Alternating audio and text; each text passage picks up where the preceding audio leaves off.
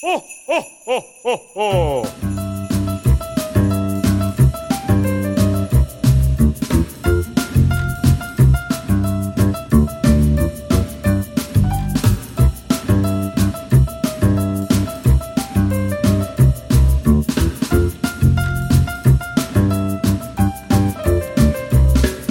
Hello, everyone, and welcome to a special early holiday edition of the Rumcast. Yeah, ho ho ho! A little pre-Christmas surprise. We wanted to get an extra episode out to you early, right before it should be the 23rd right now. So maybe you're traveling to spend time with loved ones. Maybe you just have a little time off for the holidays. Either way, we were able to do a really fun episode with Richard Seale from Foursquare. Yes. We're going to be talking all about the new High Ester rum from Foursquare. That's right, High Ester rum from Foursquare, something I think a lot of people didn't expect to see. We'll get into that in a minute, but in the spirit of the holiday season, John and I, my co-host John Gulla, I'm Will Hookinga, by the way. I don't usually do the intros. John usually does, so I'm a little off my game. You're supposed to say this is the Rumcast, the podcast that, wait, now I forgot it. Yeah, what do we do? I think it's the podcast where we talk to the people who love and shape it. Yeah. So that all is things rum-related.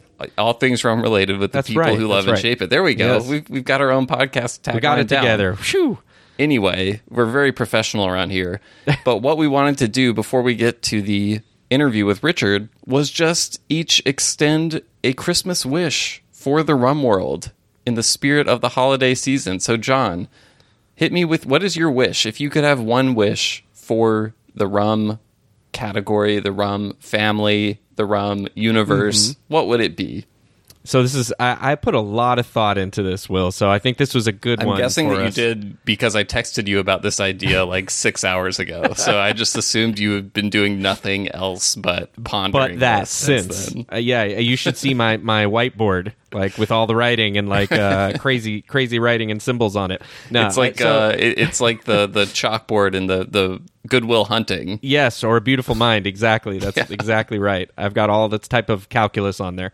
So I thought about this in different ways, and I thought about what was something that I really thought was impactful or could be impactful to the rum world. And so if you'll recall, Will, December 28th, almost exactly a year ago, December 28th, 2020, Matt Pretrick wrote an article about something, which was that the TTB said that now in the U.S. we can have 700 ml bottles. Okay, I like where you're going with this. This actually, something related to this crossed my mind, but I didn't pick it. So please continue. Yeah, so that came out, and I remember rejoicing that day, last Christmas, thinking, yes, this is finally what we've been era. Waiting for. Yes, and yet, this entire year, Will. Crickets.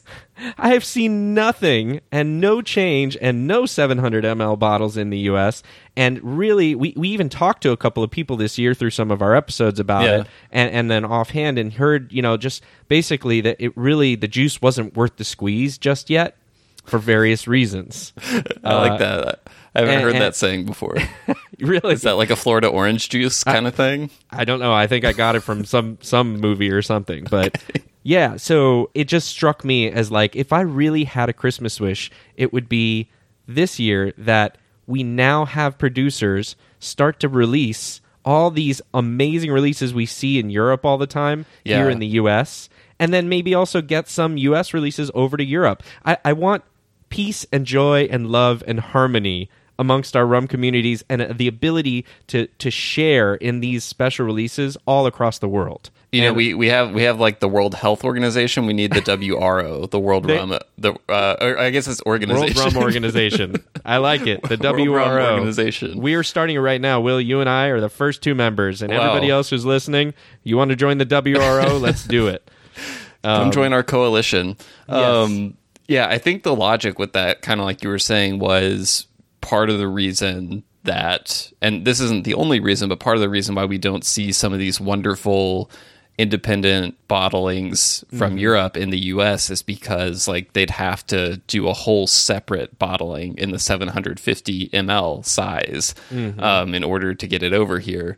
But I mean, like that's one obstacle, but it's still really difficult. Just Yeah, Sure. I mean, like the fact that you have to get a different distributor for every state, and every state is different. So every state, I've been told, is kind of like entering a new country, basically. So I know.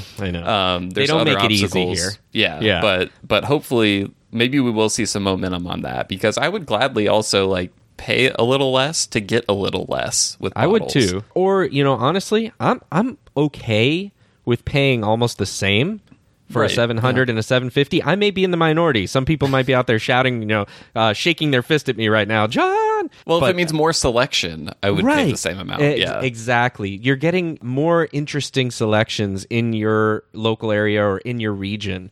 I'm okay with that. Okay. And I'm okay with missing the extra 50 mLs to get that opportunity. So, hopefully that was the first step. There's many others, but my Christmas wish is going to magically remove all those impediments this year. Love it. And we're going to have more. So we'll follow that one up. What's your Christmas wish? So the funny thing was, there's kind of two directions you can go in with this Christmas wish exercise. One is to do something very, spirit of the season, like talk about less arguing, more people like coming together, agree, like everyone agreeing that like transparency is the way, do a kind of, that kind of thing, like peace and love kind of vibes. I was afraid you would go that direction, and then it would make me look small-minded, but we both went the small-minded, selfish direction. So I don't feel bad now. So my thing is also bottle related, but I mean, really, it's at the end of the day, it's about what's inside the bottle. A frequent talking point, or something we like to note every now and then. I've noticed anytime we talk about a rum that is 43% ABV, we're like, hey, thanks for that extra 3%. It makes a big difference up from the standard kind of bottom of the barrel 40% ABV. John, I want to take things a step further, because if we're going to 43, why not go to 46? 46? You know how a lot of times you hear expressions like 30 is the new 40, that kind of thing? Or, wait, no, 40 is the new 30. Right. I want to mirror that spirit. Why not 46 be the new 43? I walk around the bourbon section every now and then when I'm trying to get to the rum section. Right. And I see a lot more standard releases that are above 40. You see a lot of 100 proof stuff like that. And I'm not saying rum has to be exactly like bourbon, because I don't want rum to be like bourbon. No. I'm not saying you have to go all the way to 100 proof, even though... But there are good things about bourbon, I right? like that, sure. Yeah. I'm just saying, let's take this up a notch, Let's see some more kind of flagship releases that are just by standard, up to 46 or even 48. That would be really nice to me. That extra 3% can go a long way. We even saw that with the rum that we helped release with Holmes Key. We went with 46% on that Fiji rum, and that little extra bump up in proof made a big difference, and I think it's a really nice little spot. So that is my Christmas wish for rum this year, is that we would see a mass movement upwards just a little bit. I'm not saying everything has to creep up to that proof. Just give us a few options that go up just a little bit. I think our listeners would really like that. And I'm definitely, I have them in my heart with this wish, not me. I was thinking the same thing. It's all about everybody out there in the community. Yes, we're totally altruistic here. But I agree with you, and I think I've mentioned before on the podcast that 46, 48 kind of feels like a nice sweet spot for me as a connoisseur, if you'll allow me that term, for just... Well, I wouldn't have allowed it, but this is your podcast too, so I can't stop you. Well, that's right. I said it now. It is what it is. Sorry. Not taking it back. So I do think that for us who are heavy into rum and into spirits in general, probably, the 40 is a bit low. And although I do enjoy some rums at 40%, there are still some out there that I don't mind it, but I could, to your point, see it being much better at a 43 or then 46%. So raising that floor a little bit, I can see where you're coming from with other spirit categories doing similar things and enjoying that. And I think we are going to see that. And I do think we're seeing some movement with it. There's at least 2 rums, and I'm not going to say any more than that now, but for our upcoming episode where we talk about our rums of the year categories, there's at least 2 rums there that I noticed that part of the reason I think that I picked them is because they sit higher than 45%. Well, and another rum that is, at this point, it's not just a special release, it's kind of a standard thing, is Probitas, which is bottled at 47% ABV, I believe. Yeah. And bringing it full circle, comes from Foursquare, but has some, kind of higher ester rum from Hampton blended in with it. But now, as we're about to find out from Richard Seale in this interview, Foursquare has made its own take on high ester rum. Right. And I think... And why that term is problematic. Yeah, exactly, yeah. I love hearing Richard's take on kind of choosing the lesser of three evils when describing the rum as high ester. So... But I wish you all could see the pain on his face when he had to do it as well. Yes, it was great. Yeah.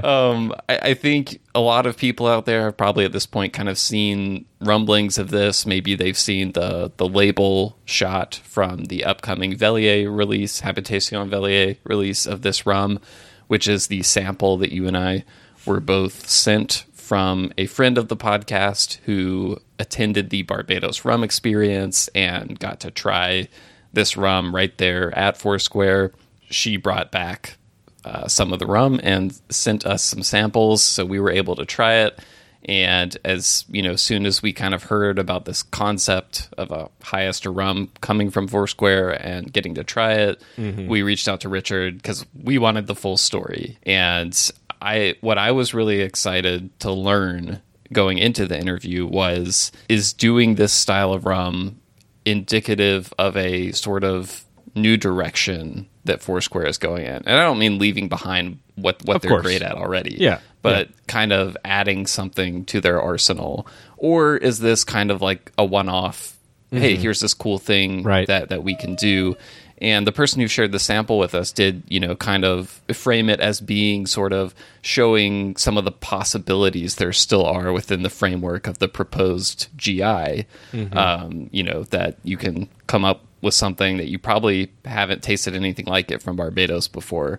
And I think that's part of it. But, in talking to Richard, that side of it actually didn't really come up. It's really more about a process at Foursquare that started several years back, and I honestly think that maybe 10 years from now, the rums that we're seeing coming out of Foursquare, I think I think they're going to stay true to what we think of when we think of Foursquare, but I think there's going to be a breadth in the amount of variance, sort of new angles and things like that using fresh cane juice in some of their rums that they're making there. Like, I really think we might view what's happening right now as kind of like not a turning point, but like there was kind of Foursquare before this and Foursquare after this. An inflection point, maybe? Yeah, an inflection point.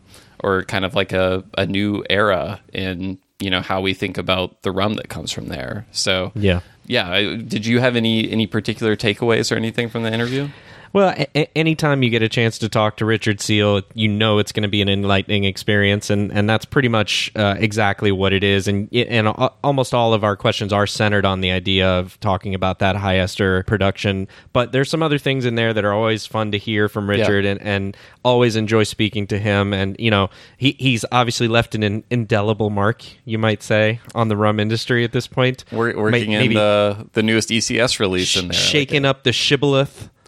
You might say, or I don't know. I don't have anything else for right now, but yeah, it's always enlightening. Yeah. And if you're wondering right now, like, what is a high ester rum? Like, why is this, a big deal or interesting that Foursquare is doing this? We get into all that with Richard. We kind of talk about, I think what comes to mind for most people when they hear high ester are Jamaican rums. Although there are high ester rums made outside of Jamaica, but we get into all that and like, what he considers to be a high ester rum and that sort of thing, and why they're doing it at Foursquare and what it's going to look like going forward. So all that and more coming up in the interview.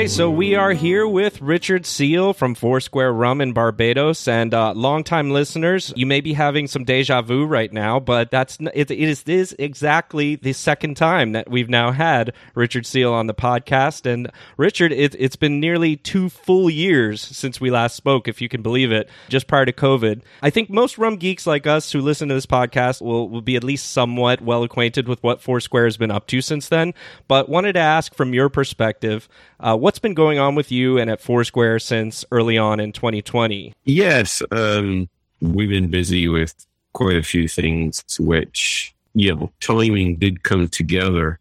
A lot of the reasons why they came together is because of COVID delayed a few things. And then once things started to get more relaxed, then they sort of came together. So if you look at the Pot Still project, I dare not tell you when I ordered that.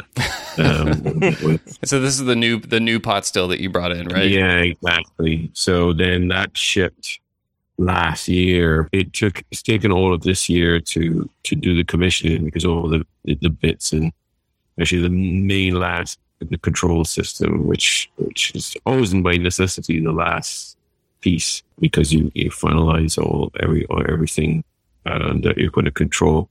So, but yeah, that would obviously be the highlight, which is still to pull off. We're commissioning it this week. So yeah.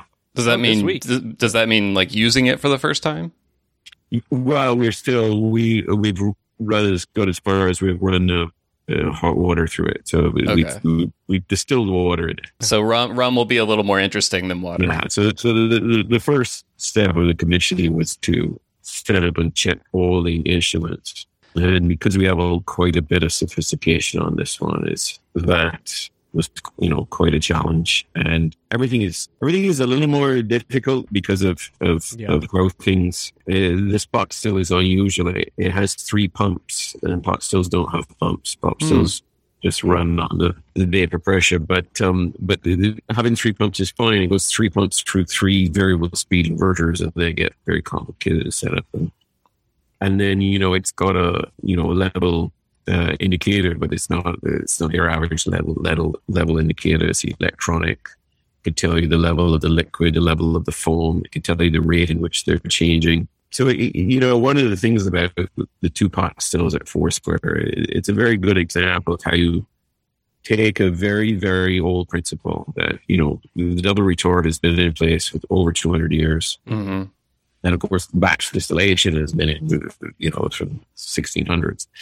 But here you take the double retort and you're not doing anything really different than the distiller of early 1800s. But what you have is the tools of control and measuring. Well, the tools of control and measuring. I couldn't have dreamed of 5 years ago, far less the guy in the 1800s. So it's a good illustration of that. Is that because has technology changed that much in the 5 years, or is it just you couldn't have imagined having something this sophisticated? A lot of automation and things like that. Batch distillation has not always had a lot of automation because when you think of automation, the things that lend themselves best to automation are steady state things.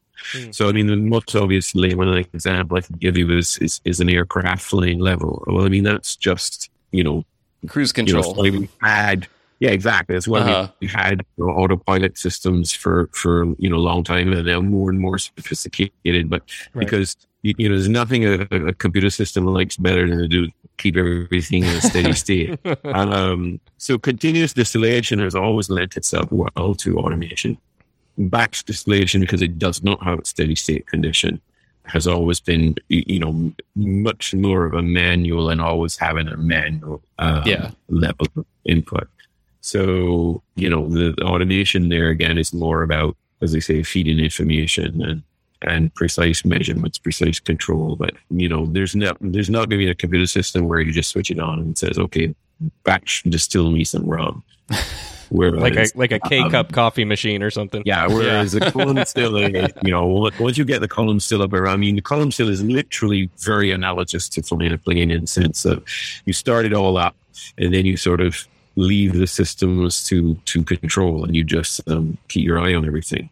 Batch still is not like that. It's still much more of a manual intermediate process. But as I said, the batch stills still give you, our 2 batch stills give you a good illustration of how you can take this fundamentally the same process and add these little tools, these little things. So, like, for example, the other thing that's very clever on youth still is the heating system. So again, in the early 1800s, it would have been fire driven. Right. Now I have a twin heating system, steam coil and steam jacket, steam bain-marie. All the chefs listening will know what I mean by a bain-marie. Right. I know that from my baking show watching experience. Exactly. So, and the very, very earliest stills, actually, sort of the original ceramic stills of an alchemist, or for an apothecary making, would have had bain-maries. But, when stills got larger and for spirit making, they went with, fire driven. But now, so we have this twin system. So it's very, very, very clever because it really, it allows for, a very controlled and very even heating and very low difference in temperature of steam versus temperature of the liquid. So it's good also for energy savings, but it's really taking that control of how you deliver the necessary energy into your glasses wine to get it to distill and do it in the most controlled manner that you can possibly do it. When you bring in a new still like that, I imagine some of the impetus for that is to expand capacity.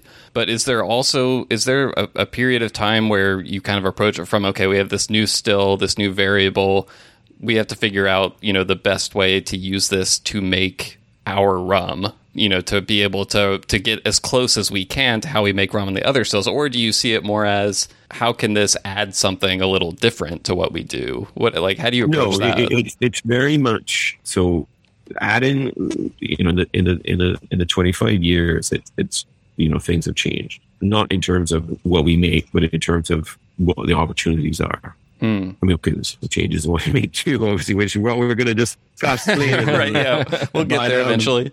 But it's all driven by the opportunities, and that's the real change. So what I mean is, if I go back, when I discuss the Foursquare vintages, one of the motivations I explain the vintages is, as opposed to a permanent cube, your vintages can sort of, reflect the desire at the time. And so sometimes when people go back in the case, Foursquare 1998, or they look at Foursquare 1998, and I had the chance to take some the other day, I was actually pleasantly surprised at how good it went. Were you a little afraid of what you might find? Yeah, I was like, because as I explaining, back then, that was 100% column silver. Because back then, that was very trendy. People wanted lighter rums. People wanted sweet rums. They wanted, and so the kind of thing that we were competing with at that time was like sweetened rums. So released it Foursquare 1998 in 2008. 40% column still. This represented the Uber geeks at this time. Other than the really Uber, because there always were a few drinking the Caribbees. Right. But, a rum enthusiast at the time might have been drinking some of these other, beginning with a C. Yeah. I mean, I literally had one serious rum enthusiast, come and visit me and tell me, that Foursquare 1998 is his favorite rum of all time. And, his other favorite rum was, and he named that rum beginning with. So again, it's not that we weren't doing pot still rum at the time. And the blends, the Pearl Seale 10-year-old at that time had in pot still, but it was like, okay, we're going to do this Foursquare 1998, and it's going to really show off this sweet column rum style. And now what's happened is, let's say, the opportunities have changed. So because the opportunities have changed, and people now want the heavier style rums, and there's a market. I mean, there was always a market, but it's now bigger. There's more who appreciate the style of rum. So something that used to happen in the past more often will come back, which is selling 100% pot still rum. I mean, that used to happen in Barbados. I think Ranking was the last to do it. And I think they stopped there, I think, the 60s or 70s. But it was, it was not uncommon for Barbadians to drink and if you go back, and I've done this, I've tasted some with, from Steve Rim's collection. You go back and you taste a Barbados rum for the 1970s. It's very light because this was the fashion style. This is wanted.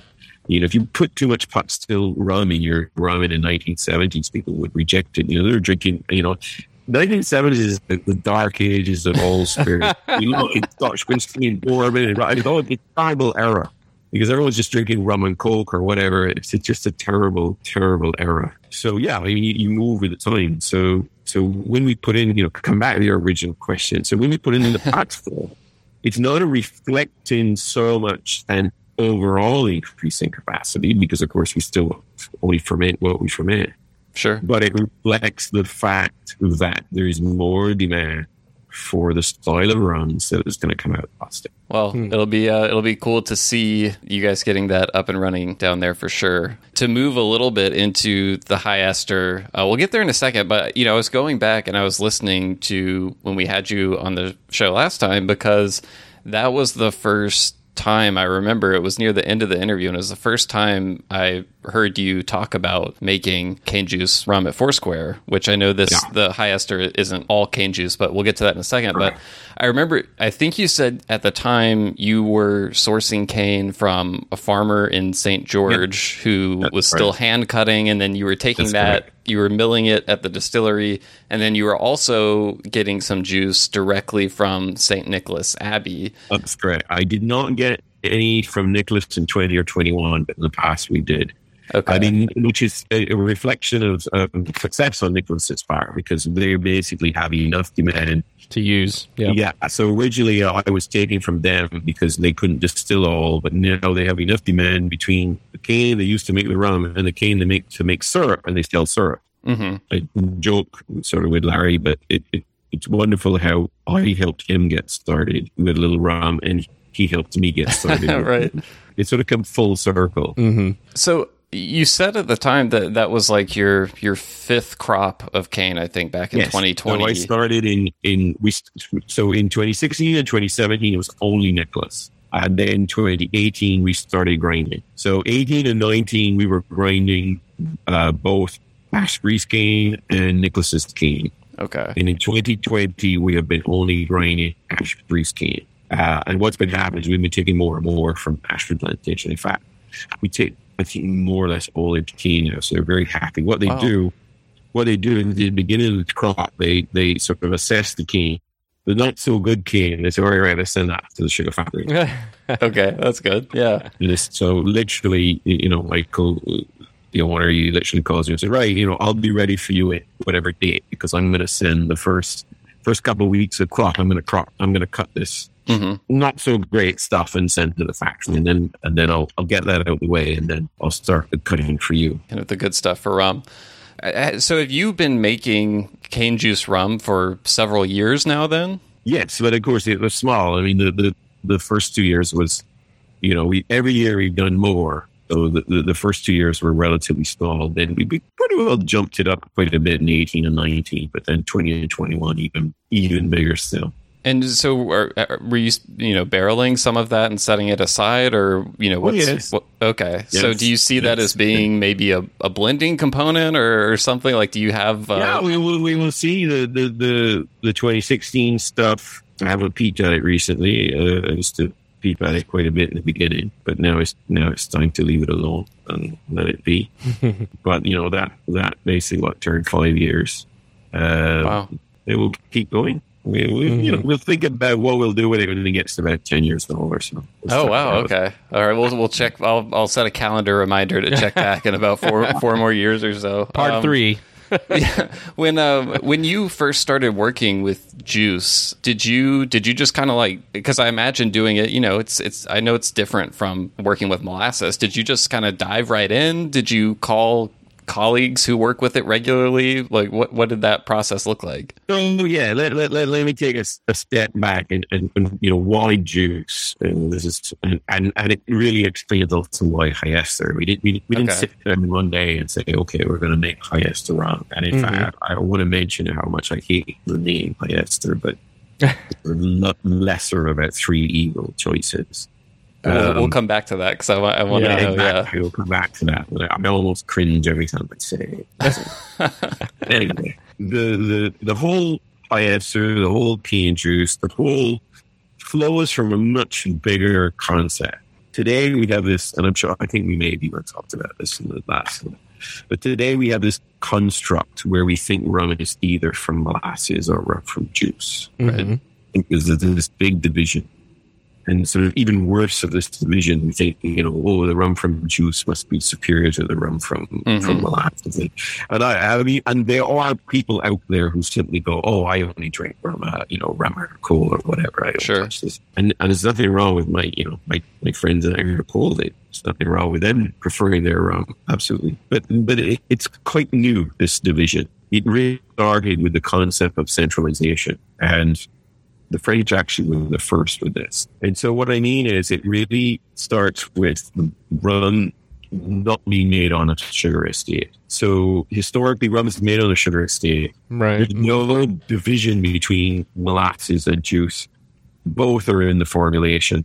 And it varies from estate to estate. It varies from island to island. But what happens it starts in Martinique, centralization, where we create a central sugar factory. And what happens now, the sugar estate doesn't crush its own cane anymore. It sends to the central sugar factory. So, of course, if you don't crush your cane anymore, you can't make rum anymore. Right. But with centralization of sugar factory becomes the birth of the industrial distillery. This is the distillery that is independent of any sugar estate. This is the distillery that's in a city. And this distillery can exist because of two things. It can exist because of the column still, so it can scale up and distill on great scale. And it can now buy in on a great scale lots of molasses because there's a thing called a central sugar factory. Right. And we have the analog in Scotland.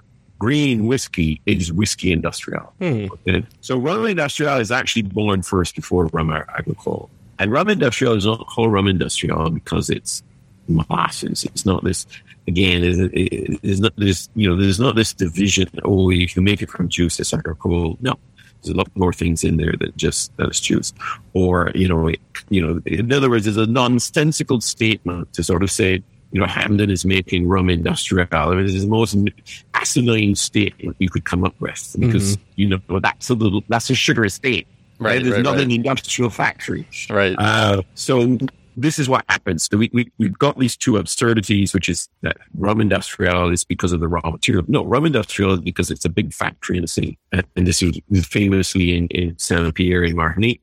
And Martinique then started to make huge amounts of rum in the 19th century. And of course, it was also assisted by things like by Oxford and all the rest of it. But this is the birth of a very different concept. A distillery in the city buys in its molasses.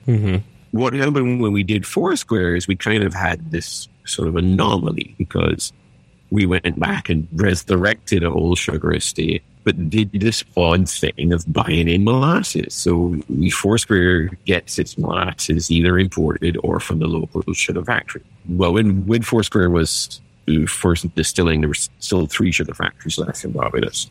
And so we would get the molasses in, but it wasn't grinded at Foursquare. The motivation to doing this is to re-blur that line, not have this notion that this,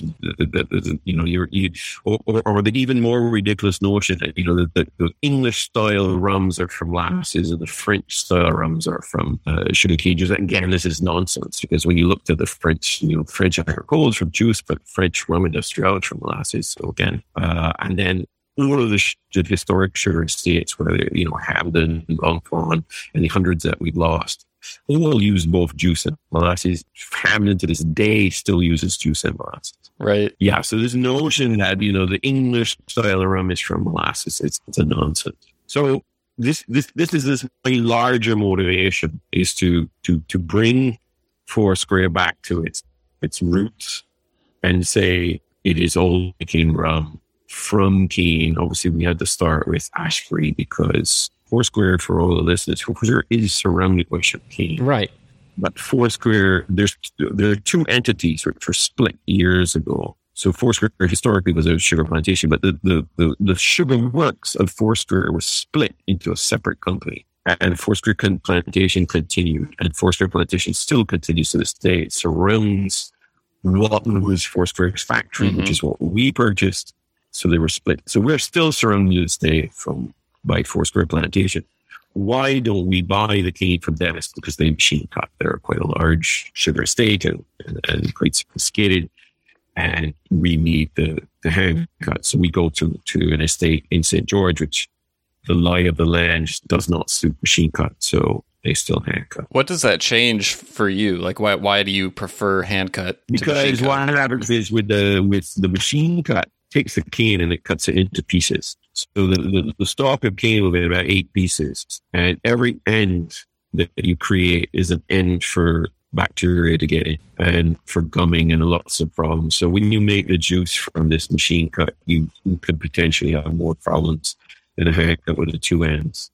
And the other thing with the machine cut is they don't care about all of what we call the cane trash, all the leaves. So, when you see a cane load head into the factory, you can hardly recognize that there's cane in there. It's so full of every bit of junk. Whereas what we feed into the mill is a clean stalk of cane. Mm-hmm. Of course, when it's hand cut, they don't always do the best job of cleaning it, but then re-clean it. So when you're making sugar, none of that matters. You just process it in, and all of that stuff is going to get filtered out. It's not going to bother your sugar at all. Mm-hmm. But it's going to bother my rum fermentation. So that's the broad motivation. So then how do we get it with high ester rums? Well, again, what we decided to do with juice is we decided, which was, again, an opportunity, which was to do naturally fermented rums. Mm-hmm. And naturally fermented rums would always tend to have a higher acidity and would always, therefore, have a higher ester. The big difference, there's a couple of few differences, but one of the difference when we sort of post and we post a silly number of high ester, the difference of the Jamaicans is the Jamaicans have it down to they have it down to a fine art. Mm-hmm. They have it down to a recipe. It's like they want to make LROK next week. They can set things in the process to. Now, I should clarify that because one of the things which people don't appreciate is no, they can't actually just plant in one day. Everything goes very slowly. So they can okay, we're making high ester. We'll switch to low ester in a couple of weeks. Everything moves really slowly. But they certainly do have it down its process. With some of the high ester rums we were doing, it's been more of an opportunistic situation where cane coming at the end of your crop, it's quite rich in bacteria and it's quite rich, so the juice is very acidic. And so it's more of an opportunistic thing rather than a routine situation. So it's like, don't come to me in January and say, make me the same rum. I have to do it. So all that bacteria and acid is essentially more conducive to the long fermentations and ester development and things like that. So what happens, yes. So one of the things that, again, today, because of the recipes and the formulation, people forget that, especially like Jamaica, we're making high ester rums long before anybody called them high ester rums. Right. As far as they're concerned, they were making rum. Right. Mm-hmm. And eventually they got, those classifications, but anything now on the 300, it was, common clean, and then they had the plumbers and Woodwards. Mm-hmm. Eventually they were what they call the continental high ester rums. And they were called continental high ester rums because they were strictly for Europe. Europe was known as the continent. So that's why you have the name continental in the names. They weren't sold in Jamaica. The flavored rums for Germany and things like that. Yeah, exactly. And they were used for dilution. And even to this day, notwithstanding the interest, someone like Hamden, they would sell those continental high ester rums, would sell more in non-rum than rum. Like perfume and things like that. Exactly. Mm-hmm. Yeah, if you ask Ian A. Shear, how do you split your sales of these continental high esters? So my point is that, no one sat down to make a high ester rum per se. And I didn't sit down to make a high ester rum. I sat down to make, naturally fermented cane juice rums, some of which will put with high esters. Got it. So that's, the question is what you call it. Yeah, I want to hear this. So what's the problem with the high ester? What hurts you about that? Well, it's the same thing. Okay, so I make rums from cane, and the first thing people ask, well, you make an agricultural? No, I don't. And and the thing is, it's not that I wouldn't want to make agricole. It's quite the opposite. It's because I certainly don't want. I respect my agricole friends. Mm-hmm. I don't want them to think that I'm trying to mimic them. So no, because there's far more into agricole than just using cane juice. Yeah. And, once upon a time, and we're a little bit our own selves to blame for this, because once upon a time, we would use those words interchangeably because, every single cane juice room was agricole. Now you have all these people doing different cane juice. So now we have to make this distinction.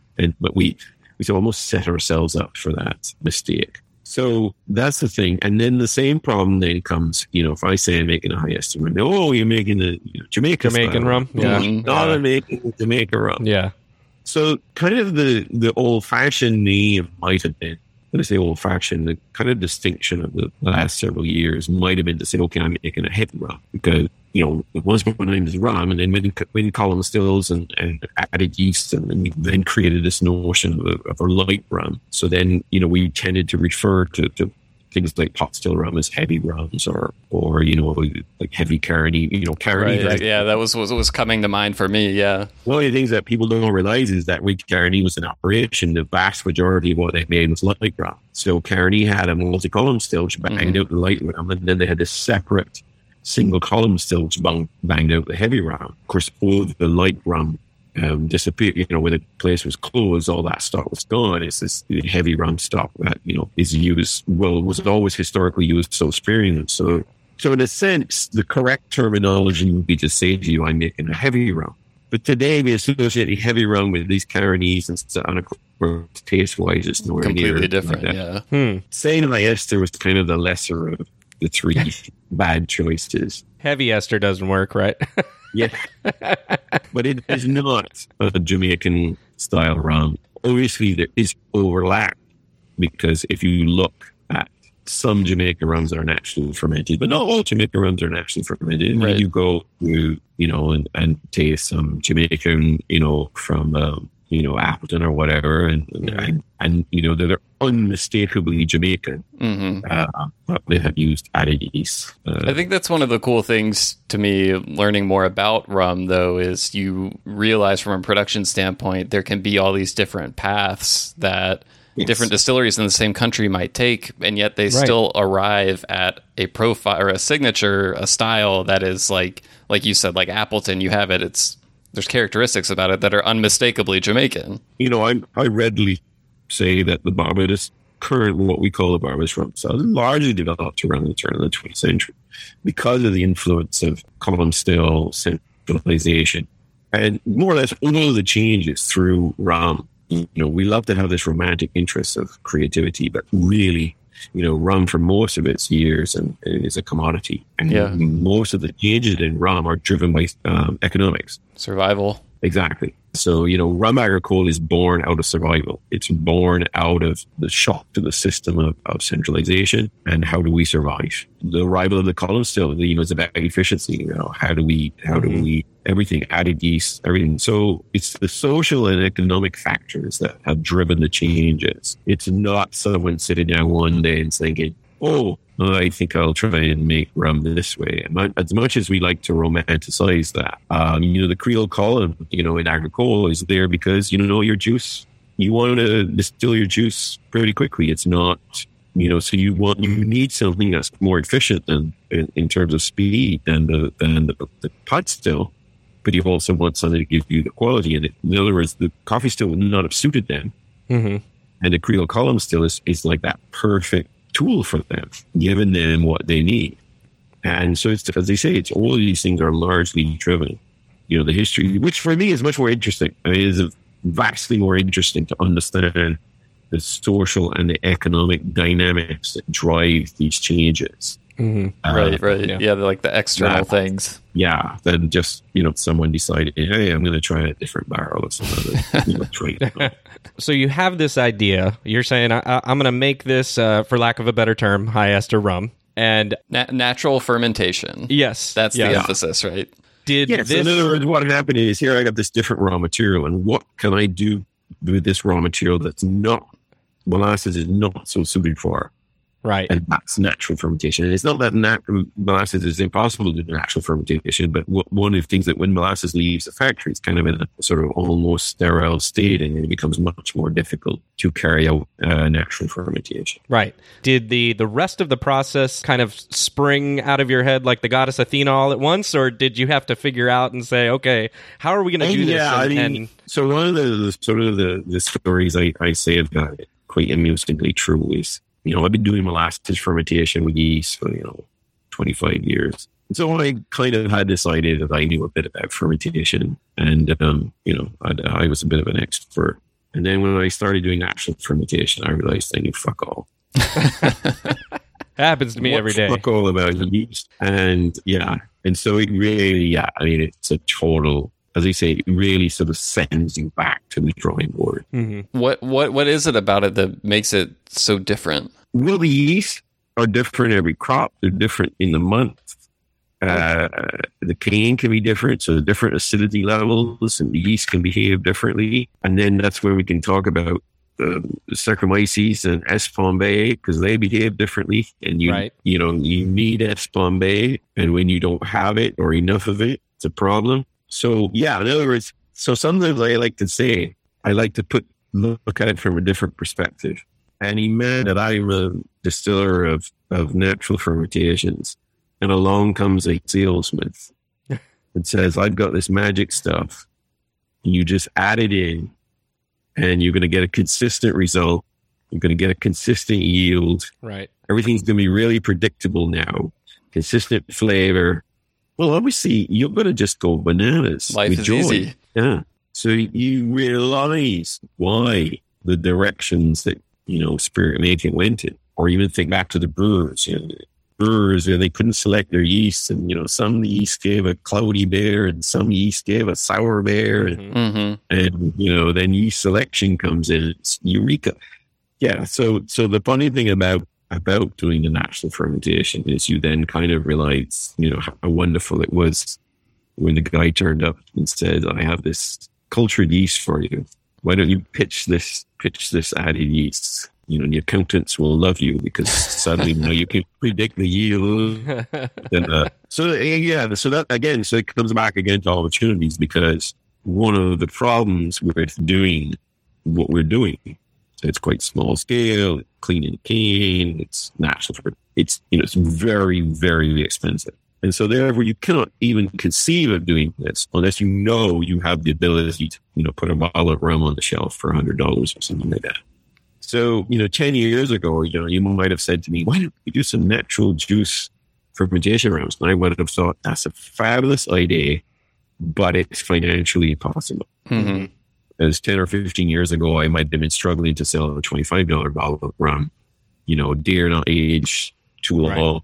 So it's, as you say, that's, yes, juice is different, but I do try to emphasize that it's not that rum is fundamentally changing. It's just we have the opportunity. So, we obviously always had cast strength rum. We just didn't sell it as cast strength. Obviously, we have pot still rum. But, today we use more of it. So, and obviously, we always had the ability in theory to age rum for 12 or 13 or 14 years. Yeah. But, back in the bad old 1970s, it was very hard to conceive. As we say, we went the reverse. We had really wonderful old rums in the 1930s, 1940s, 1950s. Right. And by the 1970s, a lot of them had disappeared. You're just trying to staying alive in the 1970s, so I had to do it. Sorry. And now we're seeing the reverse. So, we were missing some of these really old rums in the 70s, 80s, and to an extent in the 90s. And now, because people, rum's been doing really well in the last 10, 15 years. So people are now saying, okay, yeah, I can keep that. I can keep that 12-year-old stock a little longer. There's an opportunity now. Mm-hmm. So, it's great. And so doing the cane juice is about a situation of recognizing that the opportunities are there. We should probably establish, by the way, what exactly is in this high ester rum, because it's not just juice, as I understand it. There's some Correct. molasses rum in here that goes through a different fermentation process. So can you kind of talk people through, what the makeup of the rum is? It's a blend, mm-hmm. and there are, it's all 100% pot still. It's all 100% Barbados sugar cane. Okay. But there are some rums, so purely molasses. There are some cane juice rums.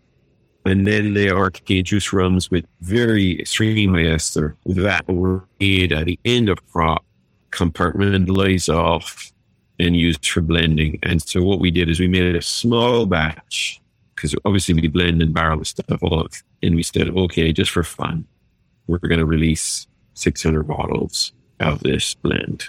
So it ends up with a high ester count. And again, I'm using sort of Jamaica scale.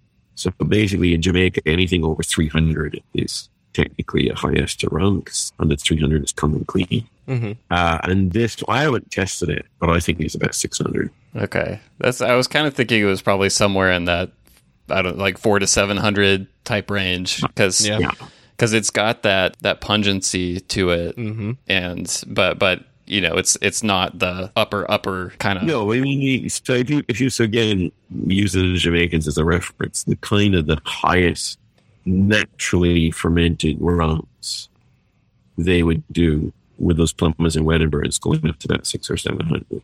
And then the Continentals, where they're the silly, 1,000 plus.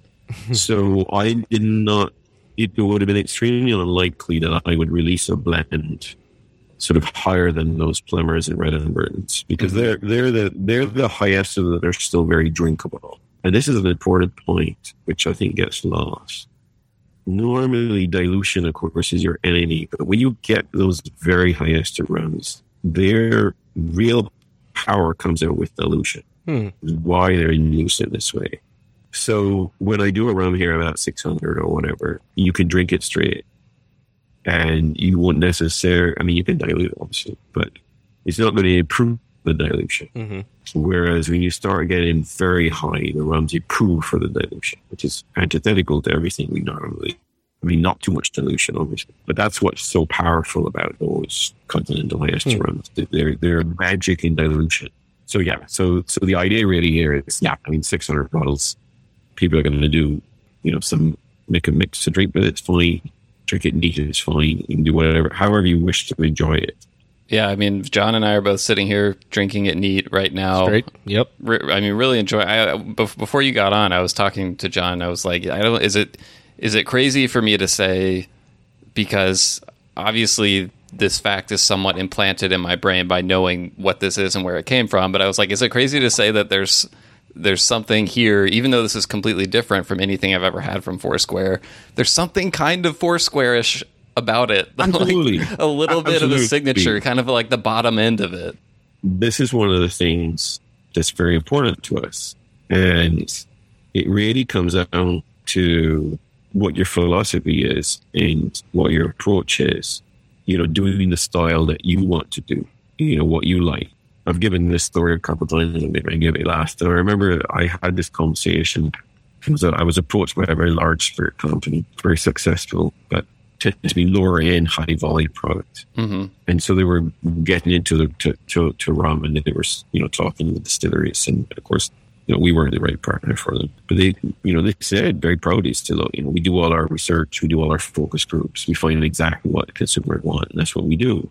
And so without missing a beat, I looked at them and said, I do the complete opposite. I say, I make what I like, and then see if I can find someone who has the same taste. So yeah, I mean, I would almost dare to say this is high ester rum as you might expect Foursquare will do it. And Foursquare is going to do it differently to him or Long Pond or whoever. For sure. Because they're them and we are us, and we have a different, everyone has, I was having a conversation just yesterday with a very prominent member of our industry, and he wanted some advice on stills. And I was trying to basically say to him, it's not my, you need to kind of go, it's okay for you to go with your philosophies. Mm-hmm. In other words, it's not necessary for you to, I mean, I gave up some advice, but it's not a situation where, since I like XYZ, you should like XYZ. I mean, I'll give you an example. It's not the example, but because I don't want to give away too much on the conversation.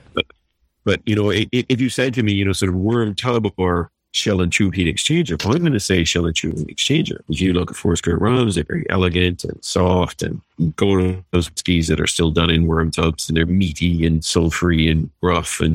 But if that's what you like, Right. then you should worm tub. Yeah. Don't ask me, because I like something different. Yeah. So you're going to get the Foursquare answer. Right. So, one of the things about the high ester rum is, of course, it's very soft and very drinkable. And again, because that's very much what we try to do. It doesn't feel like 62% to me. Exactly. No. And that's harder to do with a high ester rum than a regular rum, because, of course, you have to have a lot of acidity. You have to distill it in such a way that you try not to get some of those semi-volatile acids to come over into your rum. Is that where does the molasses component help with that as well? Yes. In other words, doing a blend helps with that, because obviously the high ester rums will definitely be a little sharper. So the beauty of doing the blend, yes, absolutely. And just to clarify, to make sure I'm understanding, so this blend that we're drinking, this is the one that Velier is releasing. Is that correct? It's the same blend? Yes. Let me see. Hang on a minute. Yes, because I took it from the tank that's to be bottled. We haven't bottled it yet. Uh-huh. I was just trying to think, because initially, when I sent samples, I just made a quick lab sample of the blend. But this is the one I showed off at BRE, the Barbus Rum Experience. Right.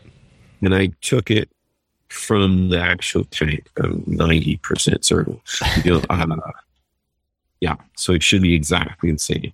Okay. And is this one, you kind of mentioned, it sounded, I was interpreting it as you have several different types of cane juice rum you've made at varying ester levels. I may have misinterpreted, but is this blend just one of those cane juice rums, or is it multiple different levels? This is a particular one selected at the end of season and distilled separately and put separately. And then that's used as a blending component. So that there's a specific rum in there that we only make a very small amount. And that is the key element of this particular rum. Yes. Gotcha. Not to try to confuse you too much, but basically at the end of the crop, there's some opportunities presented, and we go about and make a slightly different. But all of the cane juice rums we classify as high ester, because it's just their nature. Okay. Got it. It's very hard to make a naturally fermented rum full of bacteria and acidity, and then expect you're not going to have a very high level of esters. It just runs nature. What are kind of the future plans for, again, for lack of a better term, high ester production at Foursquare going forward? Do you see this, or do you plan to make more? Are you aging any of it? So basically, every year we are making cane juice, full body, heavy cane juice rums, let's use that term. But we're also making a small amount of these very high ester ones, which have then gone into different blends. Yeah, I mean, the majority, so not to confuse you too much. So you got your column sit. Let's put that out of the way. Okay, yeah. And then you got your molasses pot still rums, your sort of regular fermentation. Right. So, they're not exactly low ester either. I mean, it's rum. I mean, rum immediately has a decent ester count compared to, things like Scotch whiskey or whatever. Mm-hmm. And then you've got your sort of mainstream cane juice rums, but they're a step up because they're naturally fermented. And then there's this high ester rum, which we've made a couple of batches and used for blending. Do you ever see releasing any of that on its own? I know people will be asking for it. No, it's too high. Again, it comes back to the power of bringing out the best of it. So, the highest ester rum we made was, I think, 1900. Oh, wow. But the power of that rum comes out in the blend, not in that rum straight. You shoot yourself in the foot if you drink that straight. Or deal with that straight. The magic of that comes when you blend it. The power in that rum. I want to go back to the yeast for a second. So I know in this one, in the bottle, it does say it was cultured and natural yeast that are used. And you mentioned Espombe already once. We recently had Steven Schellenberger from Boston Apothecary on the podcast. He spoke a lot about the high potential of the Espombe, or that fission yeast in rum production. I know I've seen some comments from you online that you kind of acknowledged it, that it plays some role, but also kind of had the idea of, like, I think you were saying it's not really that remarkable. So I wanted to just get a little bit more from you about that. So there are two myths that sort of come about with Espombe. And, just to maybe take a step back, what happened around the turn of the century, it was about, I think, 1903 or something. Jamaicans created this special fermentation laboratory, and they wanted to do all this work in it. Mm-hmm. And really kind of improve the rum making and efficiency. And the first man there was Charles Allen, and he did some fantastic work. And then he was followed by S.F. Ashby. Mm-hmm. Mm-hmm. But before all of that, a lot of the guys that talk about the work of Percival Gregg, because Gregg went up to the laboratory up in Copenhagen, where one of the big players in isolating and purifying yeast, and that Hansen, Professor Hansen was there. So Gregg became very much influenced by this notion of what was happening in breweries, that yeast should be selected, and you should use this pure yeast, and you should add this yeast, and so all magical stuff for the brewers. And then so Gregg was very much kind of this he sort of whet this appetite of this thinking back in Jamaica. And one of the things he wanted to do was to select, because he'd done this test, and in the star of his show, so he's doing in Copenhagen these the first time people are selecting a yeast strain and kind of fermentation. And one of the star of his experiments was an Espombe, a fission yeast. So of course he became very, very fascinated in the idea of not just merely selecting a yeast, but selecting a fission yeast. Right. But even in his own experiments, when he didn't use thunder, his fission yeast was flat. So there's immediately, even though Gregg is super enthusiastic about it, there's a caveat immediately in his work. Okay. But Allen and Ashby then continued on, and they were the ones, particularly Allen, who basically said, because at this time, this is a tremendous era of understanding of yeast. We're right behind sort of Pasteur, who's telling us that yeast is living. You go back a few years before, yeast is seen as yeast is not alive; it's a chemical process. Right. And Pasteur comes and shows, no, it's a biological process, because yeast is alive. And then, oh my God, I forget the man, he won the Nobel Prize. He has an odd name, begins with a B, I forget. But then he showed, no, in your book, wrong, it's a biochemical process. Because what he did is he took liquid out of a yeast cell and found it could still ferment. So he basically could ferment from a dead yeast cell. So he showed it really was a chemical reaction inside a living organism. Huh. So it's biochemistry. It's not chemistry, it's not biology, it's biochemistry. So this is all happening in this period. I mean, this is, he won the Nobel Prize, I think, 5 or something for that. And so this is all exciting time. Yes, that's the name. I looked up your article and just I did a Control F for a Nobel Prize. Edward Buchner, yes. But Charles Allen comes along and he writes and says, look, I understand yeast is a big deal for the brewer. But no, it's not. The maker rum flavor comes from the bacteria. So he really shoots this whole thing down and has a radical way of thinking. And Ashby really continues this and really shows, he does some experiments with the fission yeast and says, this rum is shit. Because he's doing really sterile thing. But what Ashby does show, and I can't remember if I hinted at it already, but certainly Ashby does a great work on this. And he basically shows that this fission yeast works in the acidic washes. Right. So when you get Saccharomyces goes on you because there's too much acidity, Espombe rolls along. And it rolls along very slowly. So this gives the bacteria even more opportunity. So what really happens is you get And we can see this at Foursquare. It's just quite wonderful. You get a fermentation, and it starts off, and it's Saccharomyces doing the work, so it's racing along. Right. Because Saccharomyces is the sugar fungus, it's the machine. It's evolved to produce alcohol to kill its rivals. Okay, that's why it rapidly produces Saccharomyces yeast. That's what it does. And it's a budding yeast, right? Yeah, it's a budding yeast, so it multiplies quickly and it works rapidly, and that's what it's evolved to do, because it's evolved to kill the competing yeasts. Yeah. But what happens is that when the acidity rises, it quits. It can't handle it. But Palm-Bay can. But Palm-Bay works very slowly. So it does produce alcohol, but very slowly. So what happens is when you get this wonderful working in tandem, you end up with a respectable yield, but a wonderfully flavorful product, because you end up producing all of this acidity, and you get some reaction of production of these esters. So it plays a role, but it's not a direct role. So let me explain. There's two myths about Palm-Bay. There's two myths. The first myth is the idea that it's lost, that it's not used in rum anymore. And Eureka, I'm going to bring it back. Okay. And of course, this is a very dangerous myth, because we've already seen certain individuals, not Stephen, but who like to present themselves as great saviors of West Indian rum. We're going to bring Palm-Bay back. Yeah, you probably know what I mean. So no, Palm-Bay never left. It never left. Don't call it a comeback. Got it. Yeah,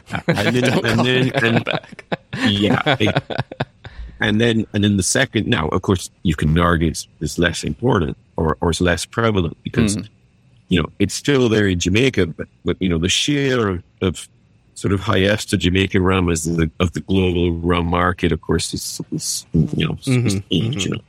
We're drinking loads. The world is drinking loads of light rum. Bacardi really didn't take off around 1916 or so. So, so the relevance of Palm-Bay around 1900 is very different to the relevance of Palm-Bay circa 2020. Okay. But it's not gone. It's not left. You can see it's still there in Hamden. And of course, it's actually present. There was a wonderful PhD thesis published in 2015, and it was work on all the microflora in Australian distilleries. Sure enough, Palm-Bay was there. I think Stephen mentioned that one. Yeah, so great confirmation that it's very much right. And you can see it under my microscope at Foursquare. I must put some pictures up. The trouble is electron microscope pictures of Palm-Bay and my under the lab of actual real world juice. Not quite as good. But so Palm-Bay is there. And then the second myth, again, relates very much to whether you sort of read the word of Gray or you read the word of Allen, and this notion that there's some holy grail single strain of Palm-Bay and you're going to add this into your fermentation and poof, you're going to make the greatest rum ever made. No, that is not going to happen. Why did they believe, or why did one of them believe that? Well, because of Greg and another. So here's Greg, and literally in Copenhagen, got 10 or 12 samples out, and he's putting these different strains of yeast in. And, I can't remember which number, but one of them is magical. But he does further experiments where he doesn't add dunder. And he finds shit. Yeah, right. He doesn't, the dunder is a big part of this equation. Yeah. So he even in his work, if you dig, you can see, no, it's not just the yeast. And that's really what Alan and Ashby are trying to tell you. Alan is basically trying to tell you, listen, the bacteria is king. And when you look at spirits, you can see this pendulum. So that, again, if you read my articles, this is one of these things that again, Alan described this very well. He basically said, look, you set up a fermentation. You can either set up the fermentation to favor yeast or favor bacteria. He said, you need yield, so you want to favor yeast. But if you favor yeast, you're going to lose some flavor. If you favor bacteria, you're going to use some, you're going to lose some yield. He said, you've got to strike a middle ground. This is what you do.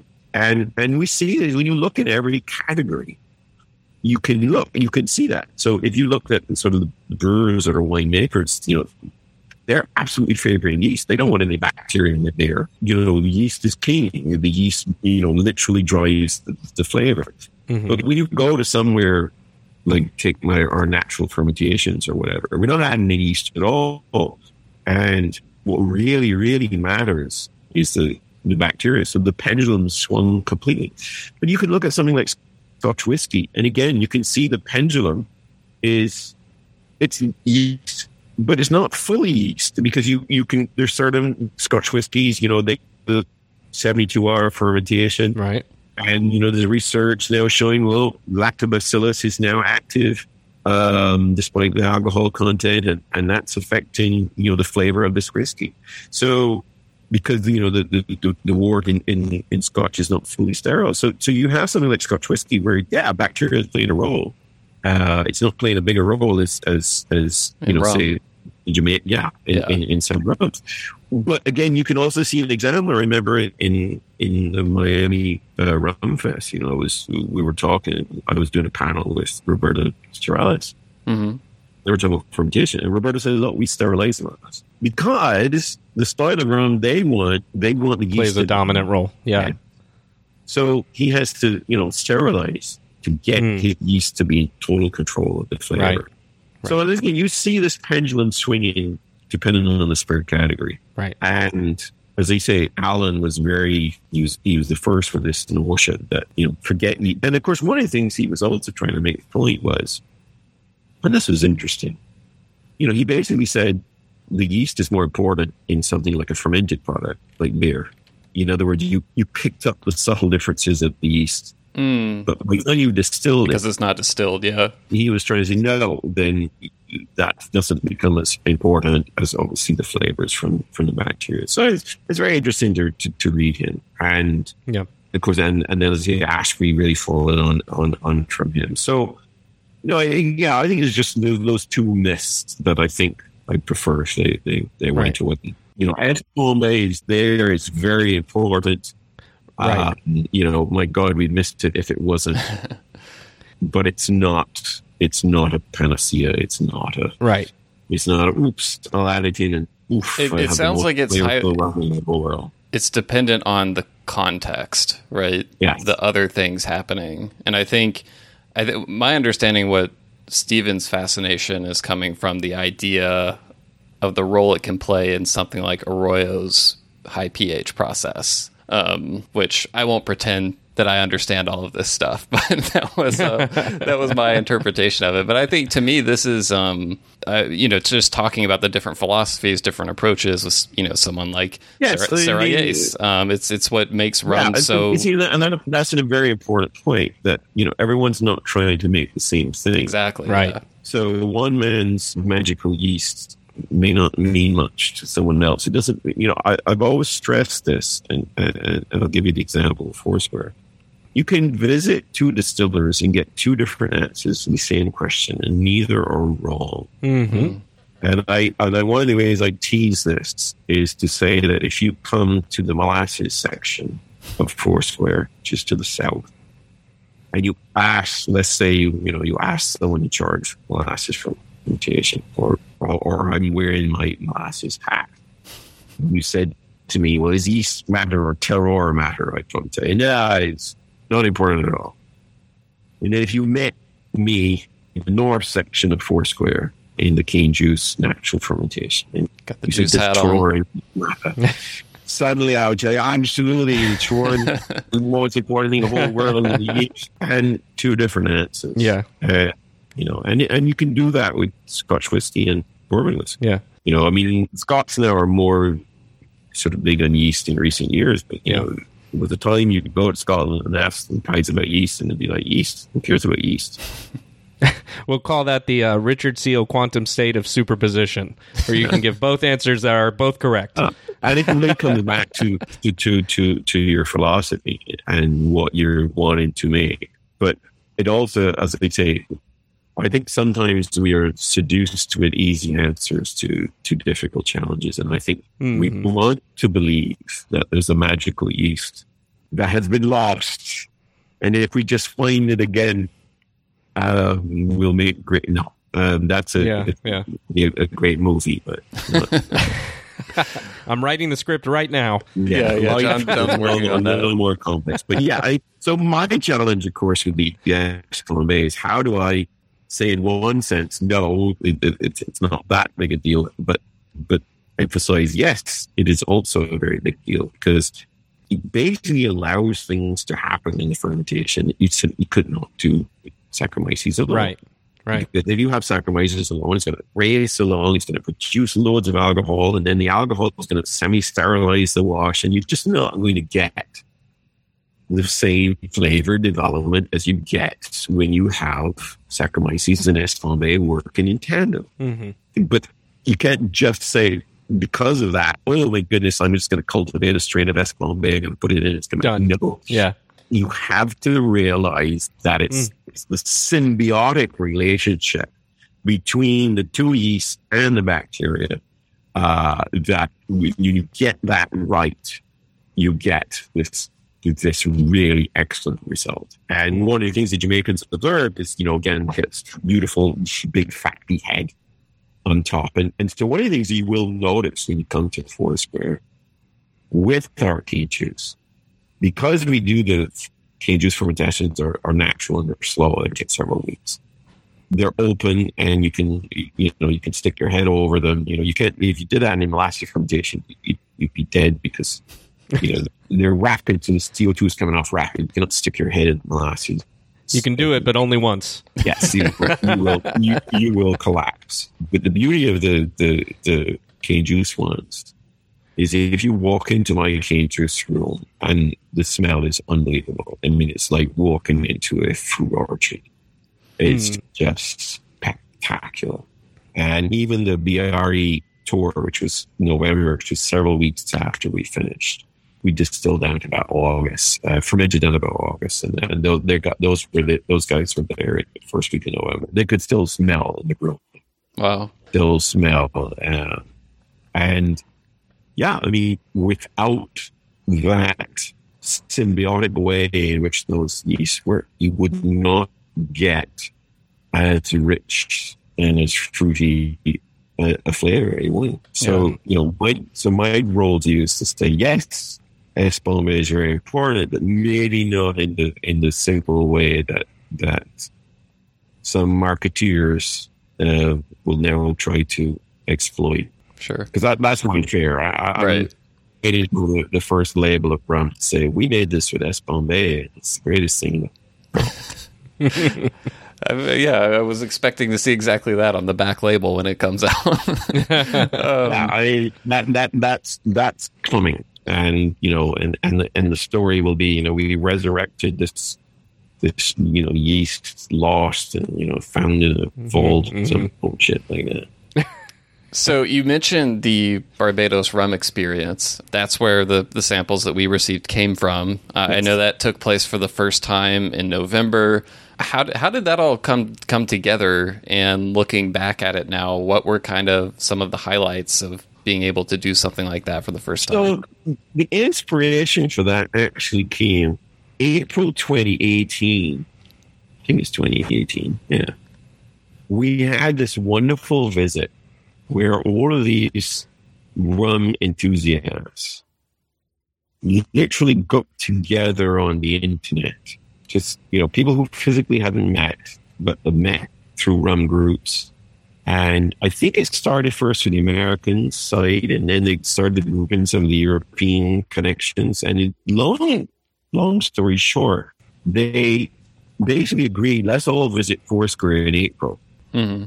And most of them stayed in one hotel. And so what we did is we then organized, obviously, a lovely tour. But then we said, okay, now we'll put on some events. And I think we put on a dinner, and I think we put on a lunch. And then we helped them coordinate their visits to Mount Gay and Nicholas.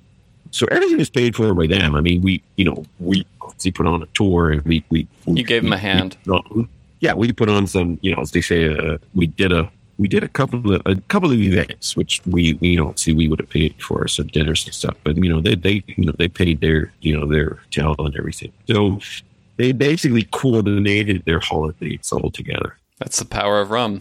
Yeah, it was fantastic. Absolutely fantastic. So part of the mission was to kind of recreate that. Instead of everyone visiting us at separate times, everybody was together. And the other part of that was, well, let's make this proper experience. Mm-hmm. Let's go another level. Mm-hmm. And so you might say the other inspiration would have been, say, everyone set New Orleans for Tales of the Cocktail, and you have a whole week of seminars. So let's have a whole week of seminars. And the seminars are not, there's going to be brand events, but the seminars are going to be educational. So we're going to educate you, not just on rum, but we're going to educate you on Barbados. Right. And, it went absolutely brilliant. People loved it and got the feedback that we wanted. People said, look, I can't, we had some of the most wonderful endorsements, which we'll post on the page through the year as we promote the second one. But we had the theme of these endorsements were like, I came expecting a rum tour, and I ended up learning so much about Barbados. You had some big time scholars and things like that doing presentations. Right, exactly. The idea with these seminars was, they weren't, as I said, there were events. Mount Gay put on a spectacular dinner at one of the things. But the idea with the seminars is they wouldn't be branded per se. I mean, mine, I did two, and one was a brand one, if you like, because it was what we're doing at Foursquare, but it was what we were doing at Foursquare in the historical context. So, I talked about our new double retort still, but I explained why in Barbados we use double retort pot still, and I went through the history of it and that kind of thing. So the idea really was, yes, I talked about Foursquare, but you learn. The other seminar I did was on origins, and that didn't mention a single brand at all. Origins is a subject that I only get to sort of briefly mention in other seminars. If I do a history of Barbados rum, I can only spend, the 5 minutes on, the origin. Here, I could spend a whole seminar on origins and could look at all the competing claims, et cetera, et cetera. And so it was great. I really enjoyed doing that one. So yeah, the idea was, again, we'd have a central hotel. Everyone stayed there. You don't have to. So what you do with the event can be broken down. The package doesn't include the hotel. You book the hotel. Obviously, we get a discount rate. Right. And then you can buy a package with everything, or you can buy just tours only, or seminars only. But most people went for the full package. And so basically, what the package was is you got to attend all the seminars and you got the transport to the tours. And the tours were special, tailored tours. They were not the average, tour that you get. So it was a spectacular success. It really was. Yeah, well, I know John and I both heard great things from people who were attended, who were able to make it there. And made us insanely jealous. yeah. So penciling in our future plans now. COVID was a real trial. Yeah. So we're hoping next year we won't have that, because that was and we the COVID unit were vigilant on us. And of course, not that we wanted to try and get at anything, but the point is, sometimes you might make a mistake or whatever. Right. And of course, all the crew were very supportive of that. They knew, we had to, mask wearing and so, all the seminars. And like when I was doing the seminar, in my first one, I kept walking too close to the audience, so they had to come and tell me, no, you need to stay. Do not cry. We put a little line, put a little tape. Yeah. Yeah. So, do not cross this line. You can to the audience. But yeah, so COVID just, added another dimension to challenges. I think in a way, though, it also makes those events feel a little more special. Because it's kind of like the first time people have been able to do stuff like that, traveling together and things. So I know a couple of the rum festivals that I made it to in the U.S.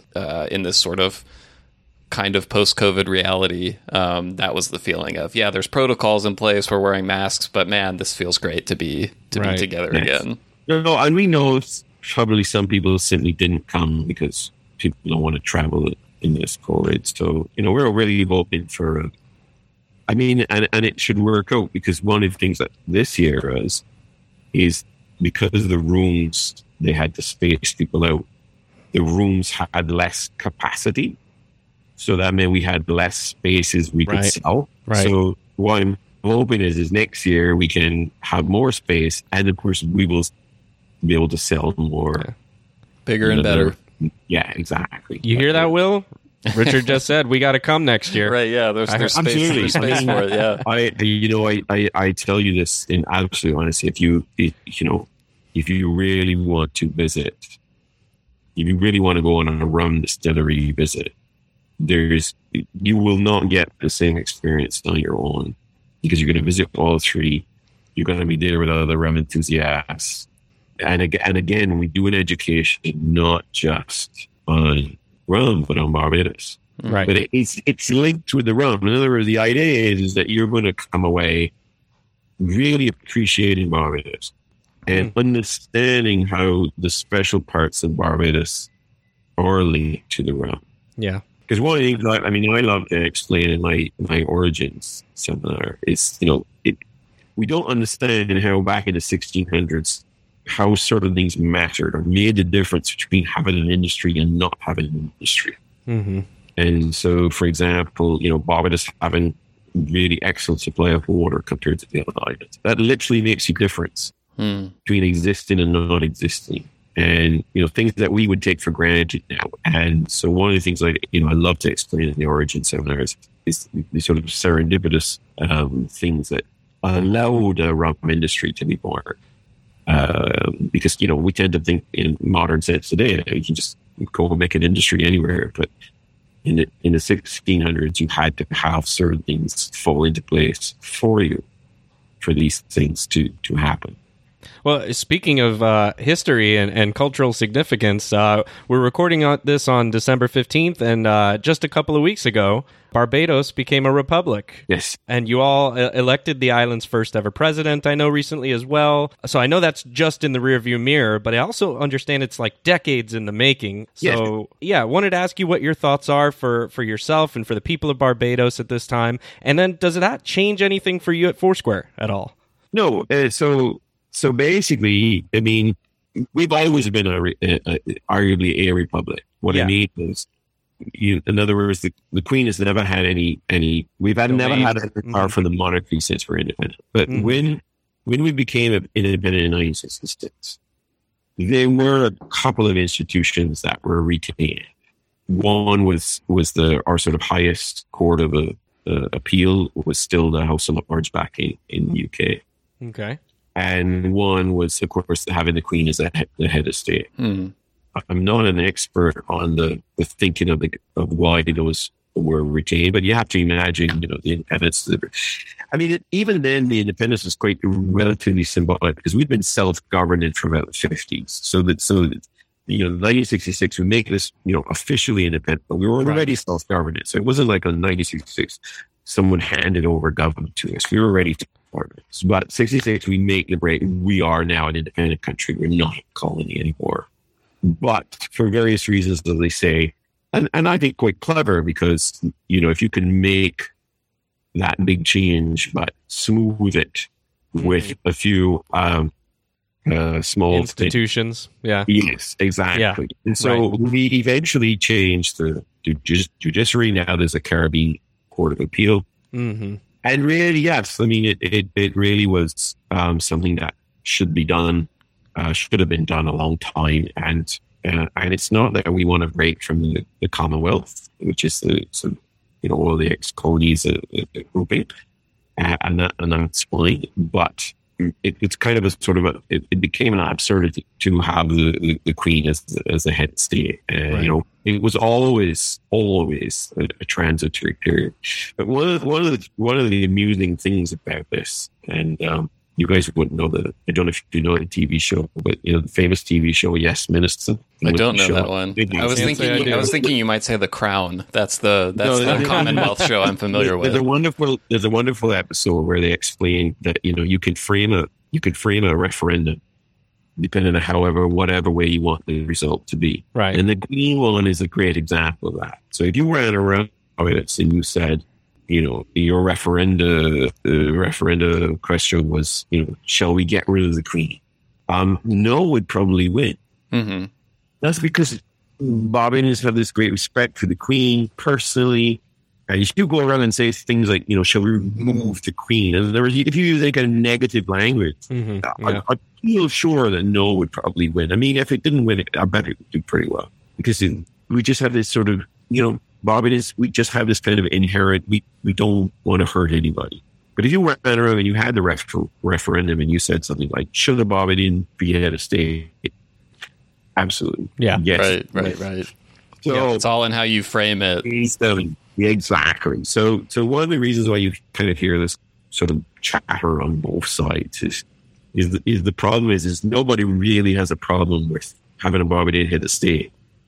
But then there's sort of a faction that sort of gets very upset at the thought of booting the Queen, shoving the Queen aside. Yeah. That's, should we really do that? So you do have that a little bit. Yeah. Well, one last thing. I know we've kept you for a while, and we're beyond the high Ester now. But one thing, I saw this reported a little bit earlier in the year, and I hadn't heard much about it since, but I thought it was really interesting, was back in May, there was an announcement that you were funding new scholarships at the University of the West Indies, and kind of the Department of History and Philosophy specifically dedicated to researching rum history in Barbados. Yes. And you were doing, I think, 3 doctoral scholarships and some postdoctoral fellowships. So this was actually before COVID. By day. Okay. And then COVID really screwed it because, people couldn't go, the research places are closed. Yeah. It's very, very difficult and no one was going in it. So we kind of delayed it.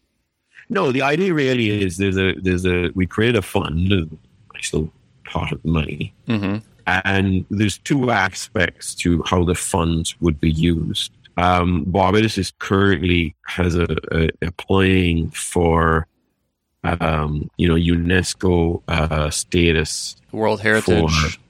Heritage site for sugar and rum. Okay. So it's to help that with the research for that application. So we already have World Heritage status for the city of Bridgetown. What we want to have, and it would be a multiple site World Heritage status for sugar and rum. So, we'd like more. I'd like to protect more sites. I mean, we'd like to protect sort of more of the historic sites, but yes, like adding in sites to protect takes more and more work and research and everything. You need the cooperation of the owners and all the rest of it. But anyway, so the idea really is there's an ongoing need for research to help that, make that project a reality. And so we're happy to fund that. But then the other one is to basically fund PhD and postdoc research on rum. So we have a couple of applications before us. So again, COVID, every time we seem to get going, there seems to be a COVID outbreak. A new variant, yeah. And we're just coming to the end of our Delta wave, thank goodness. I suppose there might be an Omicron wave behind it. That's starting up here in the U.S. Yeah, we had a bad wave with Delta. But anyway, so the idea, yes, and it's, again, part of a bigger picture. So you want to get some, PhD or postdoc work done. You get some work published. Eventually, the history course may have some rum history in the history course, because of the research. And then, eventually the high school history course might have a little more rum in it. I love the idea of high school classes taking field trips to Foursquare. Well, exactly. Yeah. So yes, so there's a big picture on it. And I'll be honest with you too, it's a little bit of a counter to, it's one of these things, the rum category is getting stronger. It's getting more valuable. And anything that's more valuable is going to be exploited. Yeah. Right. And, there's one famous brand, you could probably guess who it is, but it's sort of comedic. Some of the advertising, sort of the advertising was something like this, rum was terrible and it was called Kill Devil because it tasted really nasty. And then we came along and revolutionized it and made really good rum. Yeah. Complete historical nonsense. But it does hint at the problem if you don't do the proper research and you don't put the proper things down. And you simply cannot leave research in the hands of the commercial entities. So as much as I would have, loved to keep doing, research or hire some people or whatever, that's not going to do it. It has to be independent. It has to be properly scrutinized. And so therefore, that's why I approached the University of West Indies. It cannot be the Foursquare guide. Right.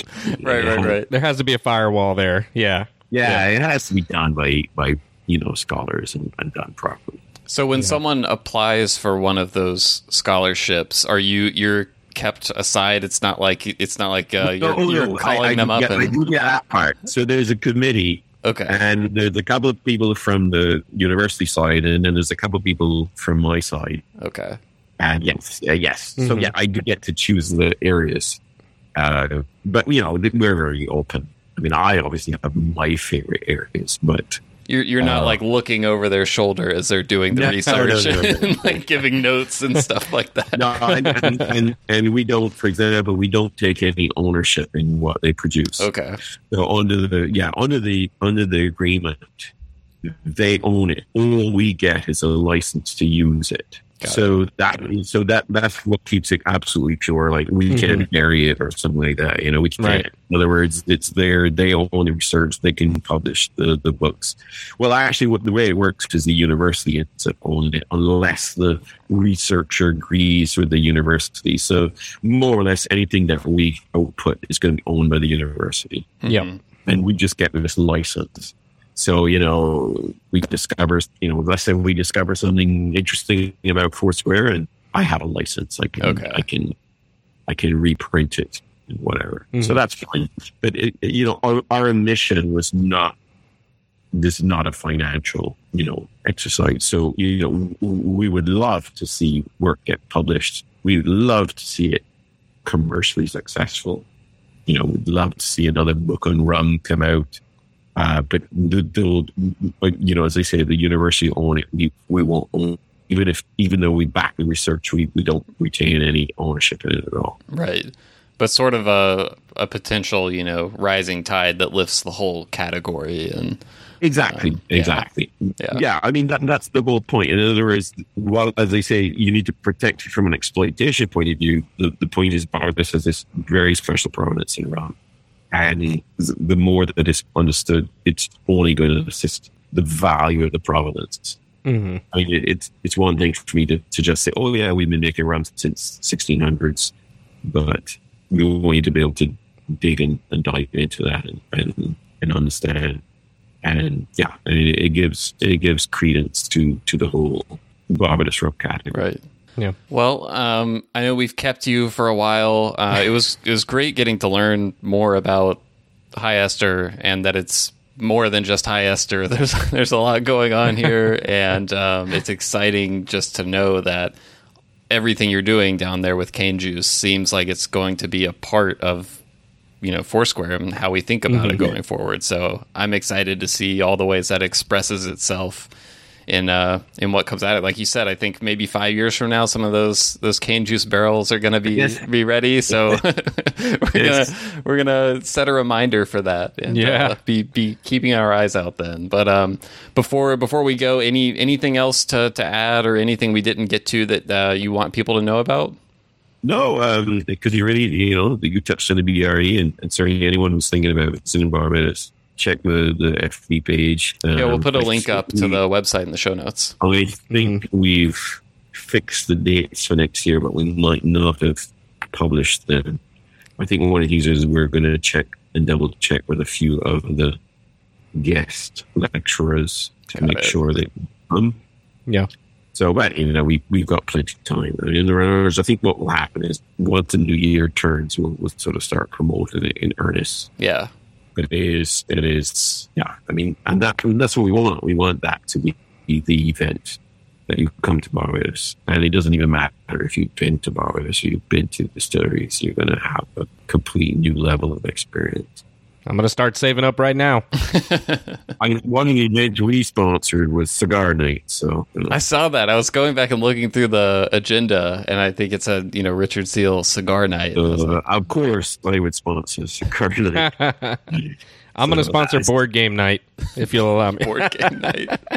Not quite as cool as cigar night. No, it's not. But you know what? It is what it is.